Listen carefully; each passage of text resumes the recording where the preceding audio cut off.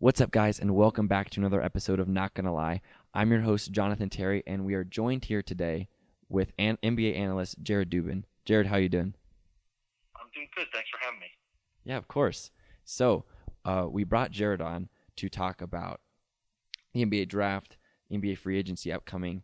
He has a lot of experience working in and around the NBA. Do you mind kind of talking to us a little bit about your credentials and what's given you so much experience in the NBA? Sure. Been covering, I guess the upcoming season will actually be my 10th season covering the NBA in some capacity or another. Basically, all of the websites that exist, I've written for at some point. ESPN and most ESPN-affiliated properties, Grantland, 538, True Hoop Network back in the day when it existed, Sports Illustrated, Fansided, Dime, Vice, Bleacher Report.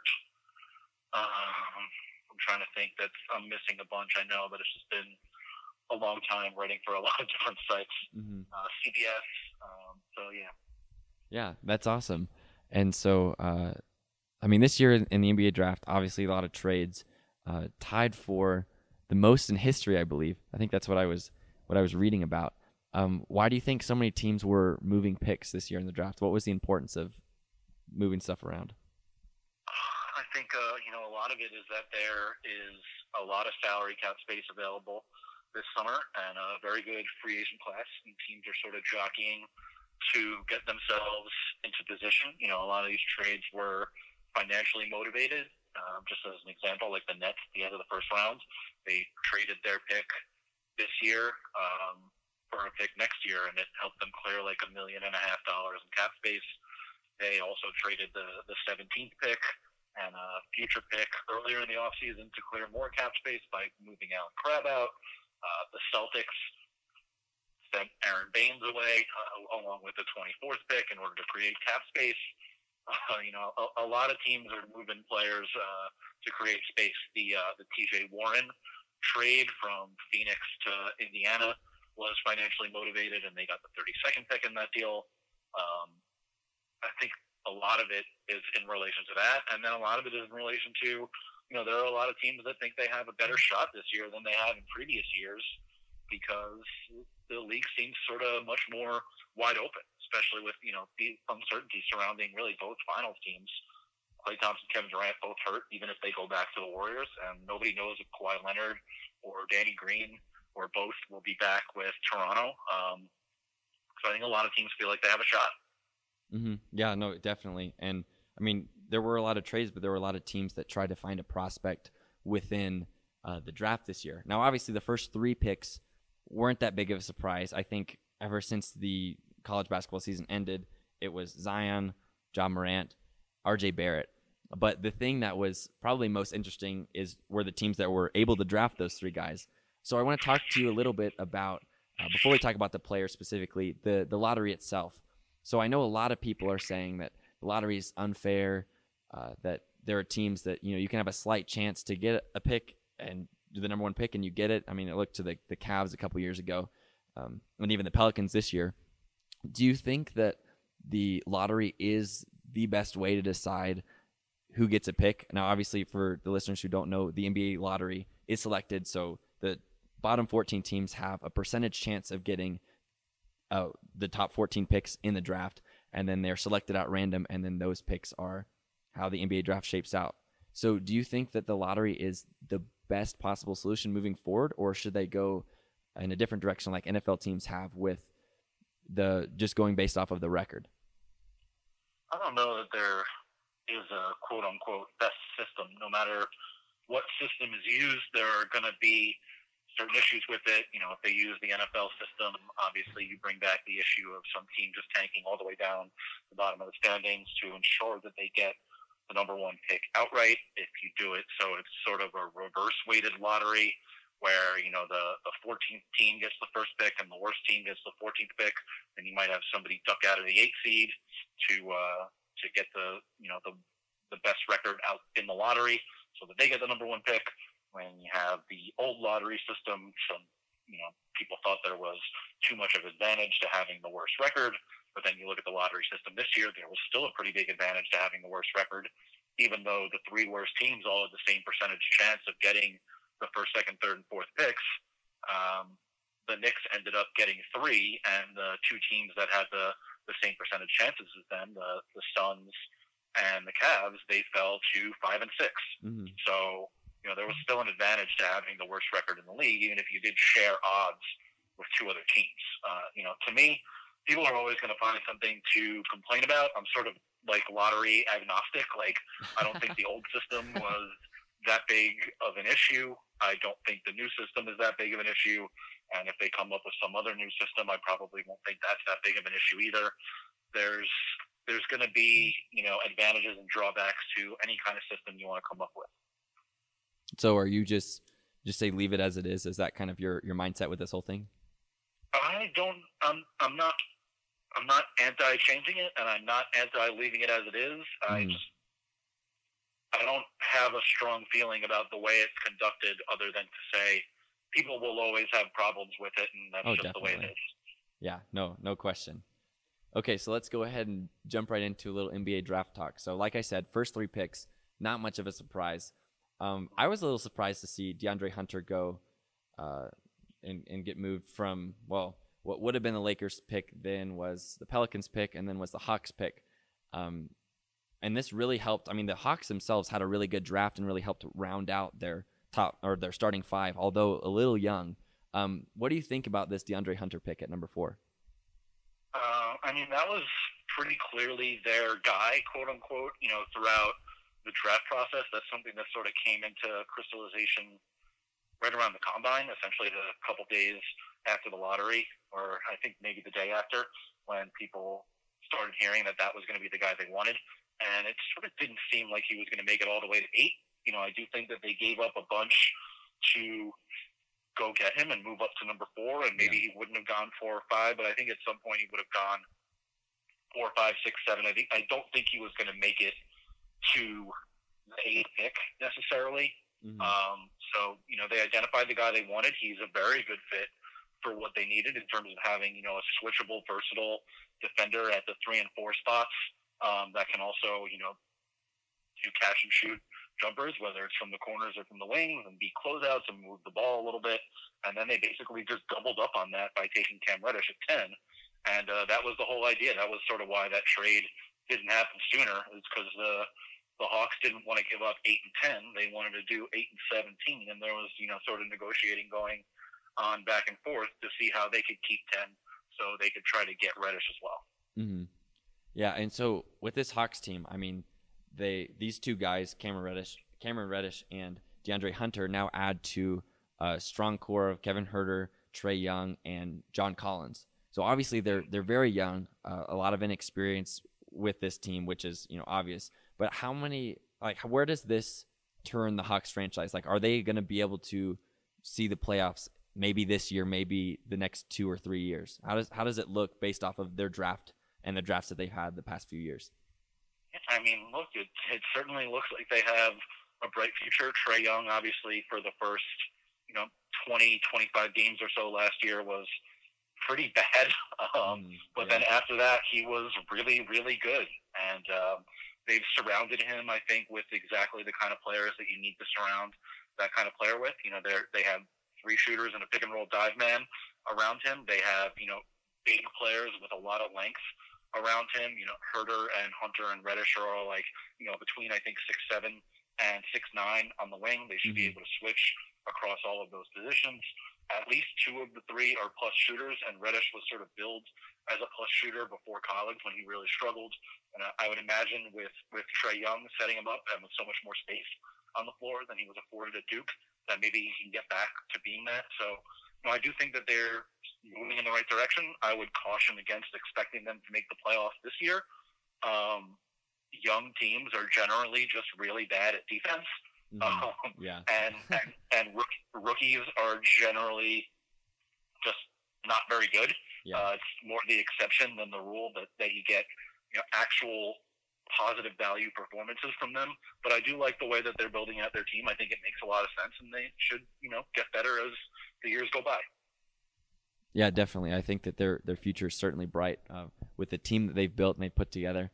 I want to talk to you a little bit about people that fell in the draft. So this may be people that fell recently, in the coming weeks, or people that started off the year highly ranked and fell quite a bit. So there's three guys that come to mind. Obviously, the number one is Bol Bol. I mean, did you really expect him to drop out of the first round? I mean, I know that he's had an injury history and there's a lot of question marks there, but still, a guy like that, a prospect like that don't you think that's worth developing, taking a first round pick? Yeah, I mean, I don't know that I expected him to fall out of the first round entirely. Coming in, I believe he was like the number 5 recruit in the class or something along those lines. Mm-hmm. But when you have a guy who's 7'2" and he suffers an injury to his foot and he weighs 208 pounds, I think that's a big red flag for a lot of teams. He was just crossed off a bunch of teams' boards entirely, and I don't know if they even would have signed him as an undrafted free agent. There's some teams that just won't use resources on a player that has that body type and or suffers that kind of injury. I do think 44 is a bit lower than I expected him to go, but the reasoning behind it, injury-wise, and then certain stuff that you hear about, not workouts but interviews and questions that I think existed about work ethic and I don't want to say character because nobody thinks that he's necessarily a bad guy, but the way they generally describe it is like character concerns. I hate that word, and I don't think it's necessarily accurate, but that's sort of the box that it gets lumped into. So when you have all of those things combining together, that tends to push a guy's stock down the board.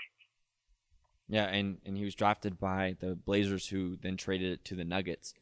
And that means that the Nuggets have taken two prospects that have a high ceiling but have dropped a lot in terms of value right up until the draft with Bol Bol and Michael Porter Jr. If those two prospects work out, can we see a Nuggets championship run in the future? I mean, I know they have a very, very solid young core with Nikola Jokic, Jamal Murray, Gary Harris, guys like that, Monty Morris. What will it mean if these two prospects can fulfill their potential? I mean, they were the number 2 seed in the West and a game away from the Western Conference Finals last year. If those two guys turn into what they were sold as coming into their freshman year, then they're going to be really good. That being said, it takes more than being good. It takes luck. It takes timing. It takes finding the right matchups when you get into the playoffs. I wouldn't say that we're definitely going to see anybody win a championship. It's they're certainly in the mix given the level of talent they have, given that they're led by a superstar big man who's like the best passing big man maybe ever already, and they've got enough talent to make a deep run in the Western Conference, potentially even make the finals, even if those guys don't turn into anything and they never step on the court. We saw that just last year. They almost got to the Western Conference Finals. Anything they get from them, I think at this point, especially from Bol, who was a second-round pick, they sort of are just taking a flyer. Anything they get from him, I think is icing on the cake. Porter is a little bit different. He was obviously still a lottery pick, but we'll see what happens with him as well. Yeah, and then another guy who took a pretty decent fall from the beginning of the year was Nasir Little. So Nasir Little came out of North Carolina. I believe he was the number 6 prospect, somewhere along those lines. He was at least a top 10 prospect, but he had struggles playing for UNC, playing for Roy Williams, found himself on the bench, and he dropped all the way into the late 20s, where he was drafted by the Trailblazers. So what have you been hearing about Nasir Little, and possibly why the Trailblazers took him, and do you think he'll be able to regain the form that he had, which had a lot of scouts believing that he was a top 10 prospect in the NBA? I think they took him for the sort of obvious surface level reason that he is a big wing who can fit in well with what they need from the combo forward 3-4 type position, and he's very athletic, which gives them I think a little bit of a different look than they currently have at those spots. And I don't know that I would necessarily say that he struggled super badly at Carolina. He was just on a very, with the exception of that point guard where Kobe White was a freshman and started and played a whole lot of minutes. He was on a very veteran-laden team. Like, he was behind Cam Johnson and Luke May. Cam Johnson was the best shooter in the country, shot 45% from three, and Luke May was one of the best players in ACC. It's not really all that surprising that little didn't end up playing a lot. Sort of like, if you think back to previous North Carolina teams where, Brandon Wright was a sixth man as a freshman and a top recruit. Marvin Williams was a sixth man as a freshman and a top recruit. And he didn't play quite as well as those guys, but it's also, a very different situation that he was in.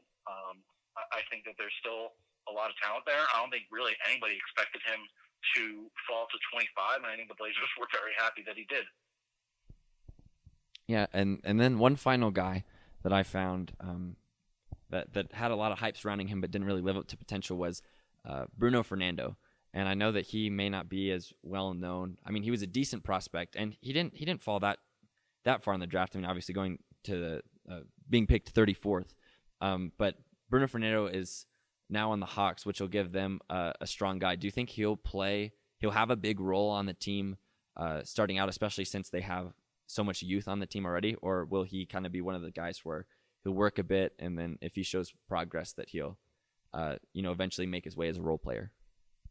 I mean, it's tough to say. A lot of it's going to depend on, I think Dwayne Dedmon is going to be one of the more sought after, like mid-level type guys this year. Obviously they have his bird rights, and if they bring him back, I think that he'll wind up getting a bunch of those minutes at center, and there may not be even any time for Fernando to get at that spot.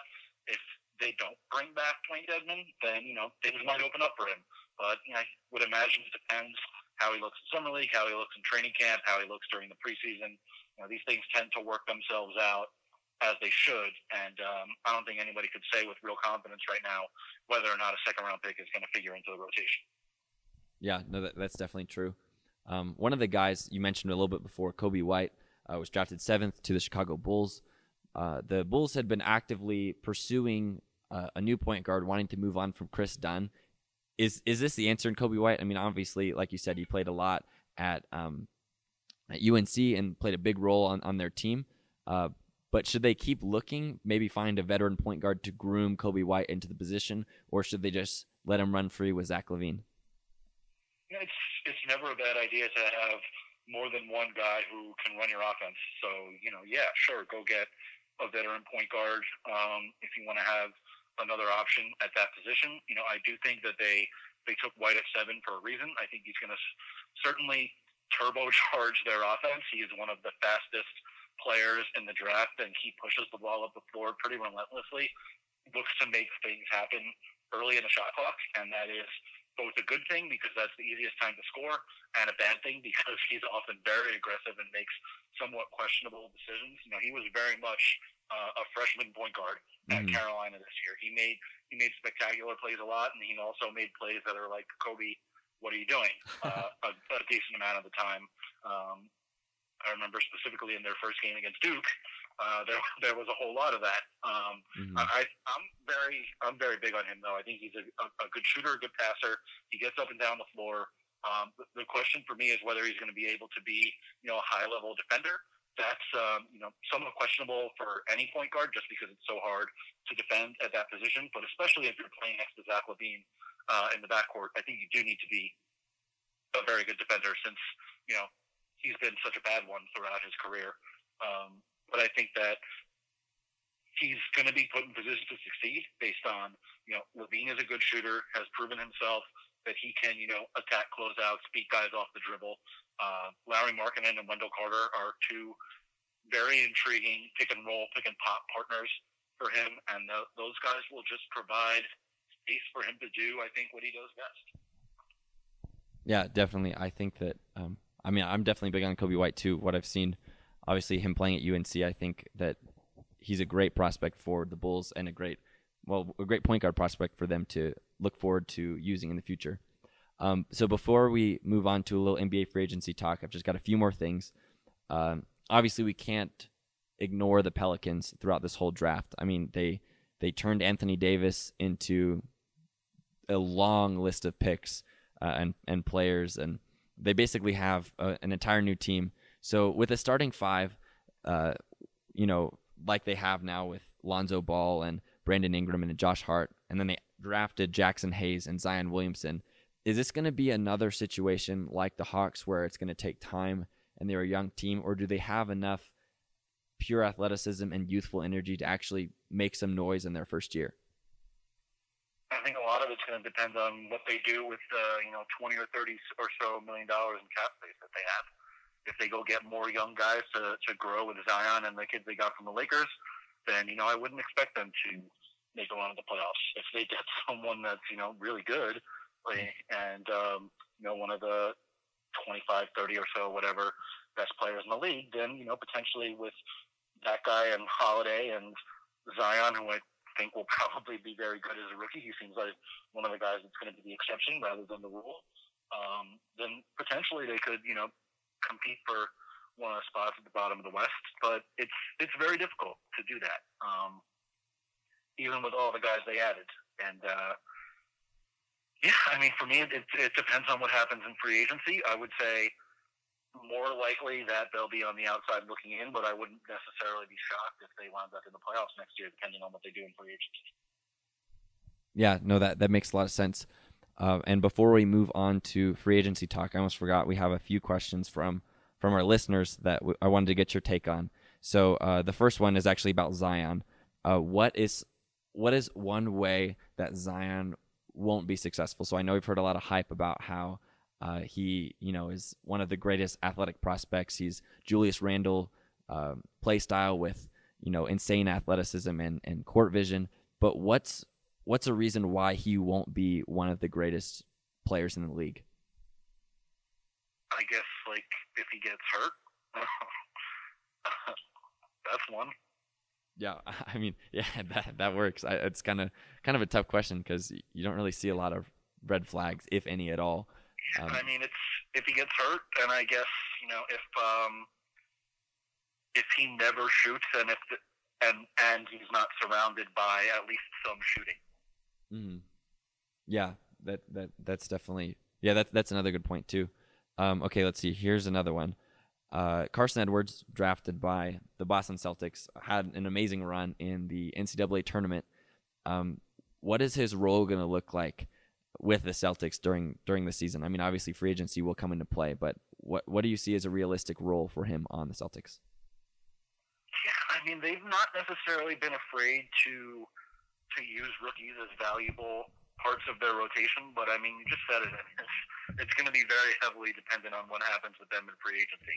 Obviously, it doesn't look like Kyrie Irving is going to be back there, but are they bringing back Terry Rozier? Are they signing Kemba Walker? Are they getting sort of a placeholder point guard? We really have no idea what's going to be happening at that position. I wouldn't expect him to come into the season as the starter necessarily, but whether he is a high minute backup or a low minute backup or something else entirely is going to depend a lot on what happens starting in a week or so. All right, and one more question here. So it's regarding the Oklahoma City Thunder and their hopeful ability to stay under the luxury tax. So what are some trade scenarios regarding OKC players, Steven Adams and Dennis Schroeder? Where are places where they might find themselves going? I think the first place you have to look is whichever of the star-chasing teams misses out on those stars, especially with Schroeder or a guy like Andre Robertson. If you get a team to take on that contract, give them some sort of asset, second-round pick, something like that, I think that would make a decent amount of sense. Obviously Adams is much more of a positive value guy, actually brings much more value on the floor, and it's going to depend on somebody, not really having an answer at center and maybe wanting to go get him. In terms of salary dumping grounds, Atlanta has shown a pretty obvious willingness to do that. The Knicks seem like they may be the team that's sort of left out in the cold free agency, and they would make a ton of sense, but it doesn't sound like they necessarily want salary guys that aren't going to help at all on the floor. And I don't know what they think of, Robertson or Schroeder or really anybody else that you might consider negative value guys that they would just want to send out their contracts attached to draft picks. Beyond that, it's difficult to identify which teams make sense right now because we just don't know who's going to get left out in free agency. And obviously you need to have the cap space to be able to take on those contracts, presumably in exchange for assets.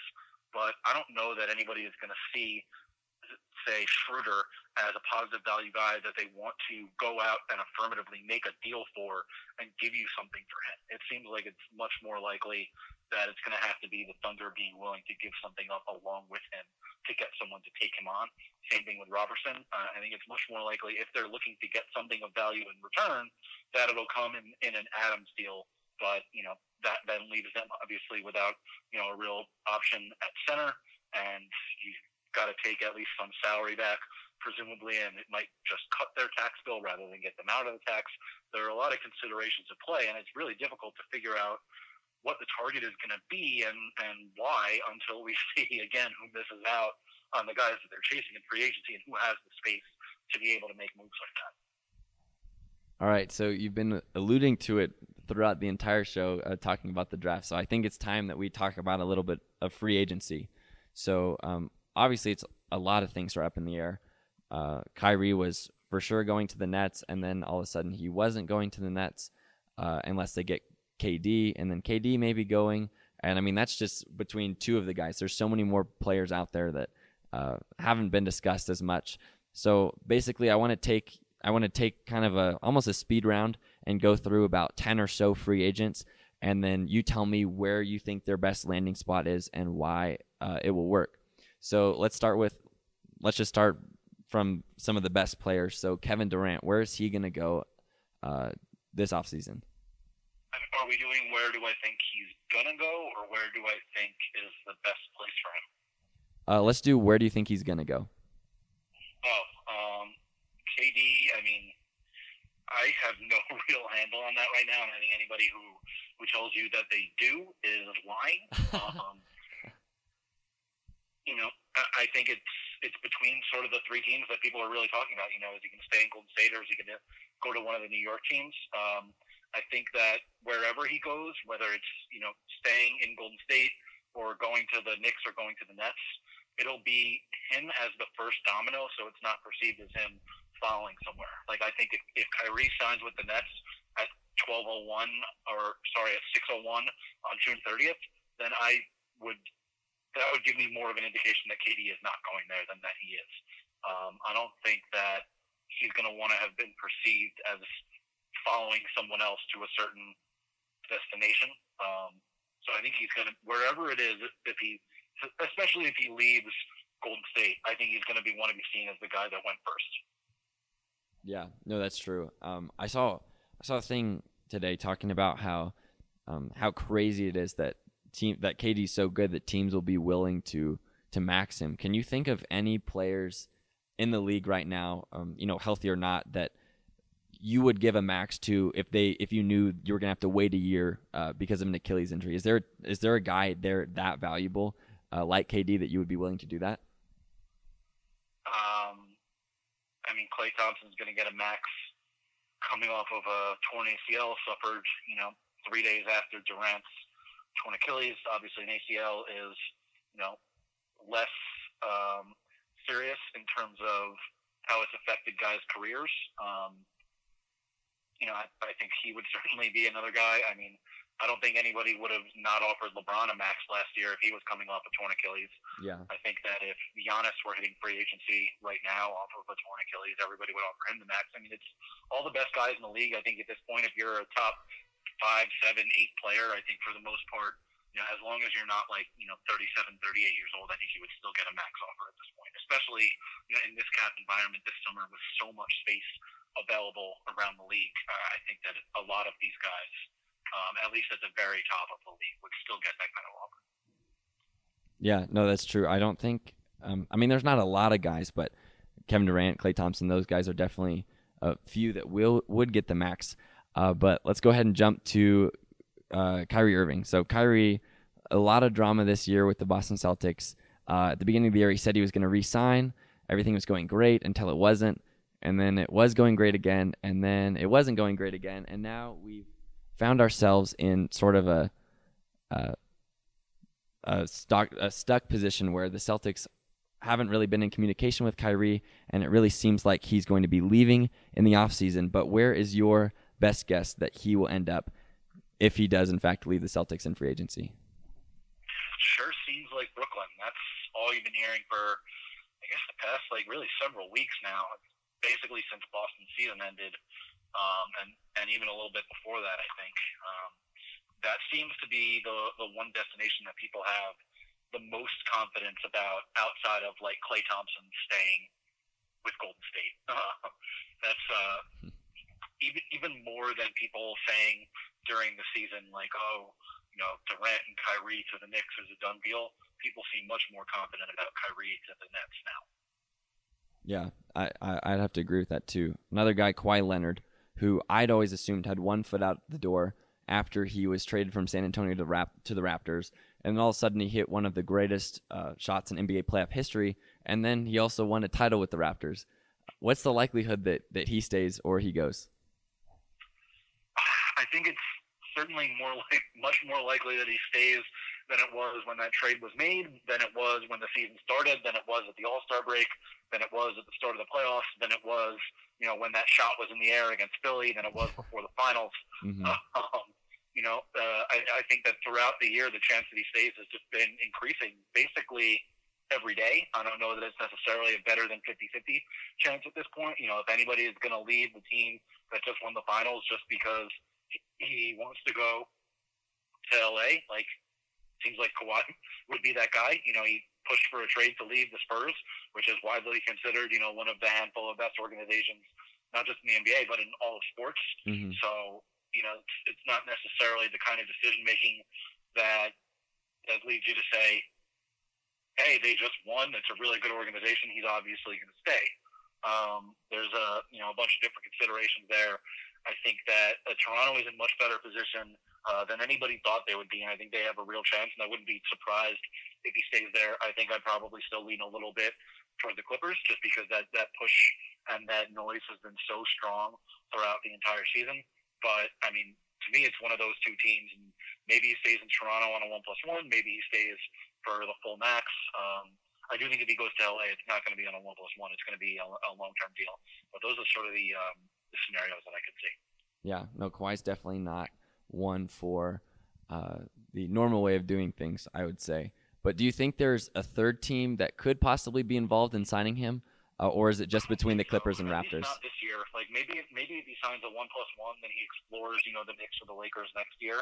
But it very much I don't think even during the season there was any noise about any other team. It was essentially he's going to the Clippers unless the Raptors can convince him to stay based on this year. Yeah, I'd have to agree. And okay, I'm going to switch it up here. Not as well known a free agent, but Nikola Vucevic came off of a career year with the Magic. He was an all-star, played decently well, but he's also 29, going out of his prime. What's a team? Are they going to have to give him the max in order to get him to come over, and where does he eventually end up? Yeah, I don't know that they'll necessarily have to give him the max. I don't know that they necessarily will even offer him the max. Obviously, they drafted Mo Bamba last year. I know that they're still high on him despite, the somewhat, erratic play while he was on the court, and then obviously the injury he suffered during the season. They have Aaron Gordon, who's a 4, John Isaac, who essentially should be a 4. So they do have a somewhat crowded front court, but, he was pretty clearly their best player last season, and if they don't re-sign him, that's a drastically different team. I think that the Kings are going to make a push to sign him. They do want to bring in a center to play next to Bagley. They do want to bring in somebody who can space the floor, and I think Vooch showed last year. He stretched his game out beyond the three-point line, and he had already been a very good shooter from the 18 to 20-foot range. They're going to make a push for him. I know there was a lot of noise about Dallas during the season. Mm-hmm. I don't know if that sort of goes away because they brought in Porzingis, and now maybe they're looking at somebody else. There's obviously been Kemba Walker noise and now Horford noise. Who knows what will come to fruition there. I do think Vooch will have suitors. I don't know that he gets a max though. That might be a little bit too rich for people's blood. Yeah, no, I don't know. I mean, coming off of obviously a career year, but at the end of your prime, I feel like it's too much of a risk. I could see one of the lower end teams that are really in need of star power sending him the max, but Yeah, not really any other teams that are in serious playoff contention. But another guy we'll go back to some notable stars. Another guy who's been making a lot of news is Kemba Walker. So at first he's been wishy-washy on his commitment to Charlotte, and I mean it's kind of obvious because it makes sense because they really haven't won a lot of playoff games at all really with him as the star guy. So I've heard rumors of the Lakers aggressively pursuing him, the Mavs staying in Charlotte and signing another guy, or even the Celtics. So where does Kemba Walker end up at the end of free agency? I think to me the top prospective destinations are Charlotte, Boston, and Dallas in some order. Dallas has been pretty open all year that it has plans to chase him. They feel like he's a really good fit with both Luka Doncic and with Porzingis. They think sort of a ball handling, burden sharing agreement between him and Luka can work really well. Mm-hmm. And then obviously Kristaps just provides such a good natural, pick and roll, pick and pop partner with both of those guys. Sort of protects the rim behind them. I think that would be a really good fit. I think that they're going to offer him as much money as they can and hope that he says yes. Boston pretty clearly has been clearing its cap space for a run at somebody. Vooch has been a guy that people have talked about too, but certainly they look like they're going to have a pretty big hole at point guard, and if they could go get Kemba, I think they would love to do that. With the Hornets, it's going to depend on, is Michael Jordan willing to pay the tax next year? I think the answer to that question is almost definitely no. I'm not sure that he would even pay the tax if they were going to be a definite playoff team. And then at that point, you're talking about, well, if they offer the Supermax, they have to find a way to dump a lot of salary in order to not pay the tax. And then all of a sudden you're making the team even worse next season. And it's not like you can then go out and sign more guys to make the team better, because the whole point is that you're cutting salary. And then if you don't offer the Supermax, does that open up things for him to go sign elsewhere? A lot of it, I think, is going to depend on Charlotte's financial situation, and I don't think that bodes well for them. I think that's why these past couple of days you're seeing a lot more pop up about Boston and Dallas thinking that they have a really good shot to get him. Mm-hmm. Yeah, no, I mean, Kemba said before that he was willing to take less than the max, but he also obviously wants more star power brought in to help him out. But I agree. I don't know if Michael Jordan's going to be willing to spend all that money. But let's go ahead, and as we finish up here, I want to do like a rapid fire. I'm just going to give you a bunch of names at a time, and you give me like 3 or 4 sentences about where they end up and why. So first, DeMarcus Cousins, and also DeMarcus Cousins, how much do you pay him? Oh, man. This is like the hardest guy, I think, in the whole league. Oh, no doubt. Yeah, I don't know how much I would pay him. He came off, obviously, the torn Achilles and looked like okay in spurts and really bad defensively. Mm-hmm. Even worse than he was, before the injury. And this was because he couldn't make the kind of, lateral movements that he needed to, not because he was just being lazy like it was before. He still, I think, showed very high level offensive skills. We saw that even in the finals when he could barely move. He had that great game 2 and then played well again in game 5. So the skill set, I think, is there, and there could be some team that is, sucked in by that. It's hard to say who's going to go after him and how much, just because you don't know what the injury situation is and who's comfortable paying somebody coming off that. And I really don't know what the market is going to be at all. I haven't gotten a firm handle from really anybody on what he can expect to be paid. Yeah, no, his is the most confusing. I feel like you give him maybe a 2-year, 12.5, $15 million. That's safe because it still gets some money, or even like a 1+1, which obviously a lot of players have done. But like in your best guess, like if let's say you're a GM, what are you paying DeMarcus Cousins to play for your basketball team? I mean, if I'm a GM, I'm probably not paying him to play for my basketball team, just because I'm so concerned about guys coming off of the specific injuries that he's had and how that would affect my team on defense, especially at center. So if it was me, I probably just wouldn't do it. Mm. Yeah, I mean that's also another scenario too. Okay, Al Horford. It sounds like Dallas is going to make a run at him. There was some rumblings a couple days ago that people thought maybe New Orleans was going to be sort of the mystery team that had the offer there for him, but Mark Stein reported earlier today that it's not them. I think the Clippers are going to make a strong run at him if they don't get Kawhi Leonard, or maybe even if they do get Kawhi Leonard and they bring him in to be one of their big guys in the front court. Those seem like the two teams that make the most sense right now, and I sort of expect him to wind up with one of them, but I also wouldn't be surprised. Like, there was such a specific number reported in terms of the offer that he was going to get, 4 years, $112 million, and then Mark Stein, who's as plugged in Dallas as anybody in the world, says that they keep insisting that it's not them. So if it's not them, I don't know that the Clippers could make such a specific offer without really knowing what's going to happen with Kawhi or any of the other max guys. So it's possible there's some team working out there that we don't really know about right now. Interesting. Yeah, no, that's always the best part about free agency is those teams that kind of come out of nowhere in even a day or two and just kind of sneak up on you, don't really realize. One final guy here, I want to talk a little bit more, and then we'll let you go. D'Angelo Russell. Yeah, I think that a lot of that obviously is going to depend on what happens with Kyrie. I think if the Nets can get Kyrie to come, then we'll say, okay, D'Angelo, it was nice to have you. We'll see you later. If they don't get Kyrie to come, I would expect them to keep Russell. But if he becomes an unrestricted free agent, that obviously opens up a lot more avenues. I know Phoenix is very interested, and Devin Booker especially is very interested. Indiana was supposedly interested earlier in the offseason, but now it sounds like they're going to go after Ricky Rubio instead. I could see Dallas, not Dallas. I could see Orlando getting interested just because of the question marks in their point guard situation. And there's been a lot of talk about Minnesota figuring out a way to clear the space to go get him too. Maybe it's a sign and trade, maybe it's something else.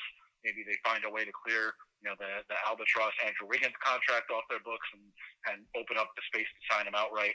I think he's going to have a lot of suitors, especially if the Nets end up getting Kyrie and he becomes an unrestricted free agent rather than a restricted one. Yeah, no, it's definitely one of the best times of the NBA season. Obviously, not the game itself, but all the drama and the extra talking behind the scenes, and we don't know what's going on, but that's part of the fun.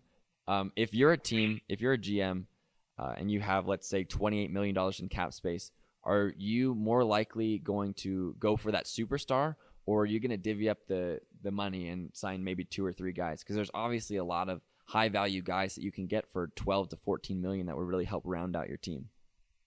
I think that depends an awful lot on which team I am the GM of. If I'm the Lakers, I think it's just much more advantageous for them, especially if Anthony Davis doesn't end up waiving his trade bonus, and if they don't find a way to dump the contracts of Mo Wagner and Jamario Jones and Isaac Bonga, then it seems like much more prudent to me for them to get 2 or potentially 3 rotation guys with their cap space than it does for them to pay one guy $20 million and then fill out 9 roster spots with minimum guys and the room exception. On the other hand, if you're a team like Dallas or maybe even New Orleans or Sacramento, getting that 1-star guy could be, the difference that makes you a much different caliber of team. Same with Boston. If they're able to bring in Kemba Walker, that changes a whole lot about what their team was going to look like next season if they, as expected, lose Kyrie and Al Horford. Same thing with the Knicks. If they bring in 2 stars or 1 star, that dramatically changes things for them much more than it would if they, went and signed 3 rotation players for $20 million a year each. Yeah, no, that makes a lot of sense. Before I let you go, one final thing here. I want you to give it your best guess, but at the end of free agency, who's going to be the biggest winner and who's going to be the biggest loser? I'm going to say the Raptors will be the biggest winner. Okay. And just the potential that Kawhi ends up staying even for 1 year, I think would make them the biggest winner of anybody in the league because he looked like he was basically the best player that there was. And I'll say that the Celtics are the biggest loser. They're going to have lost Kyrie and Al Horford, presumably, and I'm not necessarily sure I see them landing Kemba Walker. It'll be, a much different path back to where they thought they were going than the path they originally charted for themselves. Even if a team like, the Knicks or the Nets or the Clippers strikes out in free agency, obviously that was a big part of the plan for all of them, but it was always a sort of moonshot at this summer to say, if that happens, great, we completely changed our fortunes. But I do think that they're all still set up where they could easily take the slow goes it route and keep their cap space, roll it over, collect assets, do this all again next year and or the year after. The Celtics aren't quite set up the same way because they got to pay their young guys pretty soon, and this is really going to be their only shot with the cap space that they have right now to replace these guys. Well, thank you, Jared, so much for coming on. It's been great to talk NBA draft and a little free agency with you. Is there anything that you've got out there? I know the NBAathlete.com. Do you want to kind of talk about that website a little bit? Sure. It's sort of not exactly timely because the draft is already over, but yeah, of course. I went and compiled all of the data from the NBA Combine going back all the way to 2000. Everybody that has attended the Combine during that time, all of their body measurements, all of their testing data, we have it all in one place at NBAathlete.com. That's NBAathlete.com. And you can see there that we've got all of the data that is searchable, sortable, all sorts of things. We also developed an athleticism metric called B-Spark, which is an offshoot of the Spark athleticism metric, which was originally developed by Nike to measure the athleticism of high school athletes in every sport. We sort of adjusted it based on the NFL formula that exists and is used by the teams like the Seahawks and the Cowboys and the Chiefs to measure athleticism for players. Myself and Brandon Boyd and Colin Clapham, who I worked with, we adjusted that formula and applied it to NBA players, the Combine, and have athleticism ratings for everybody that did athletic testing from 2000 to 2019. And you can see all of those at NBAathlete.com. And we've also got a sort of calculator so that you can calculate athleticism ratings for everyone, and so you can input Combine results for really anybody that you ever wanted and generate athleticism comparisons from that historical database as well. Yeah, so if anyone out there wants to get a jump start maybe on looking at what next year's prospects may, or what this year's prospects may turn out to be, you can obviously check that out. It's a really great site, super cool. And you can also follow Jared at capital J-A Dubin 5. Is that right? Was that your Twitter handle? That's correct. Okay, yeah. So for sports takes and anything else you might want to see, definitely go follow him there. You can find more episodes of the podcast on Apple Podcast, Spotify, Google Podcast, really wherever you get your podcast. We hope you guys enjoy this episode, and we'll see you next week.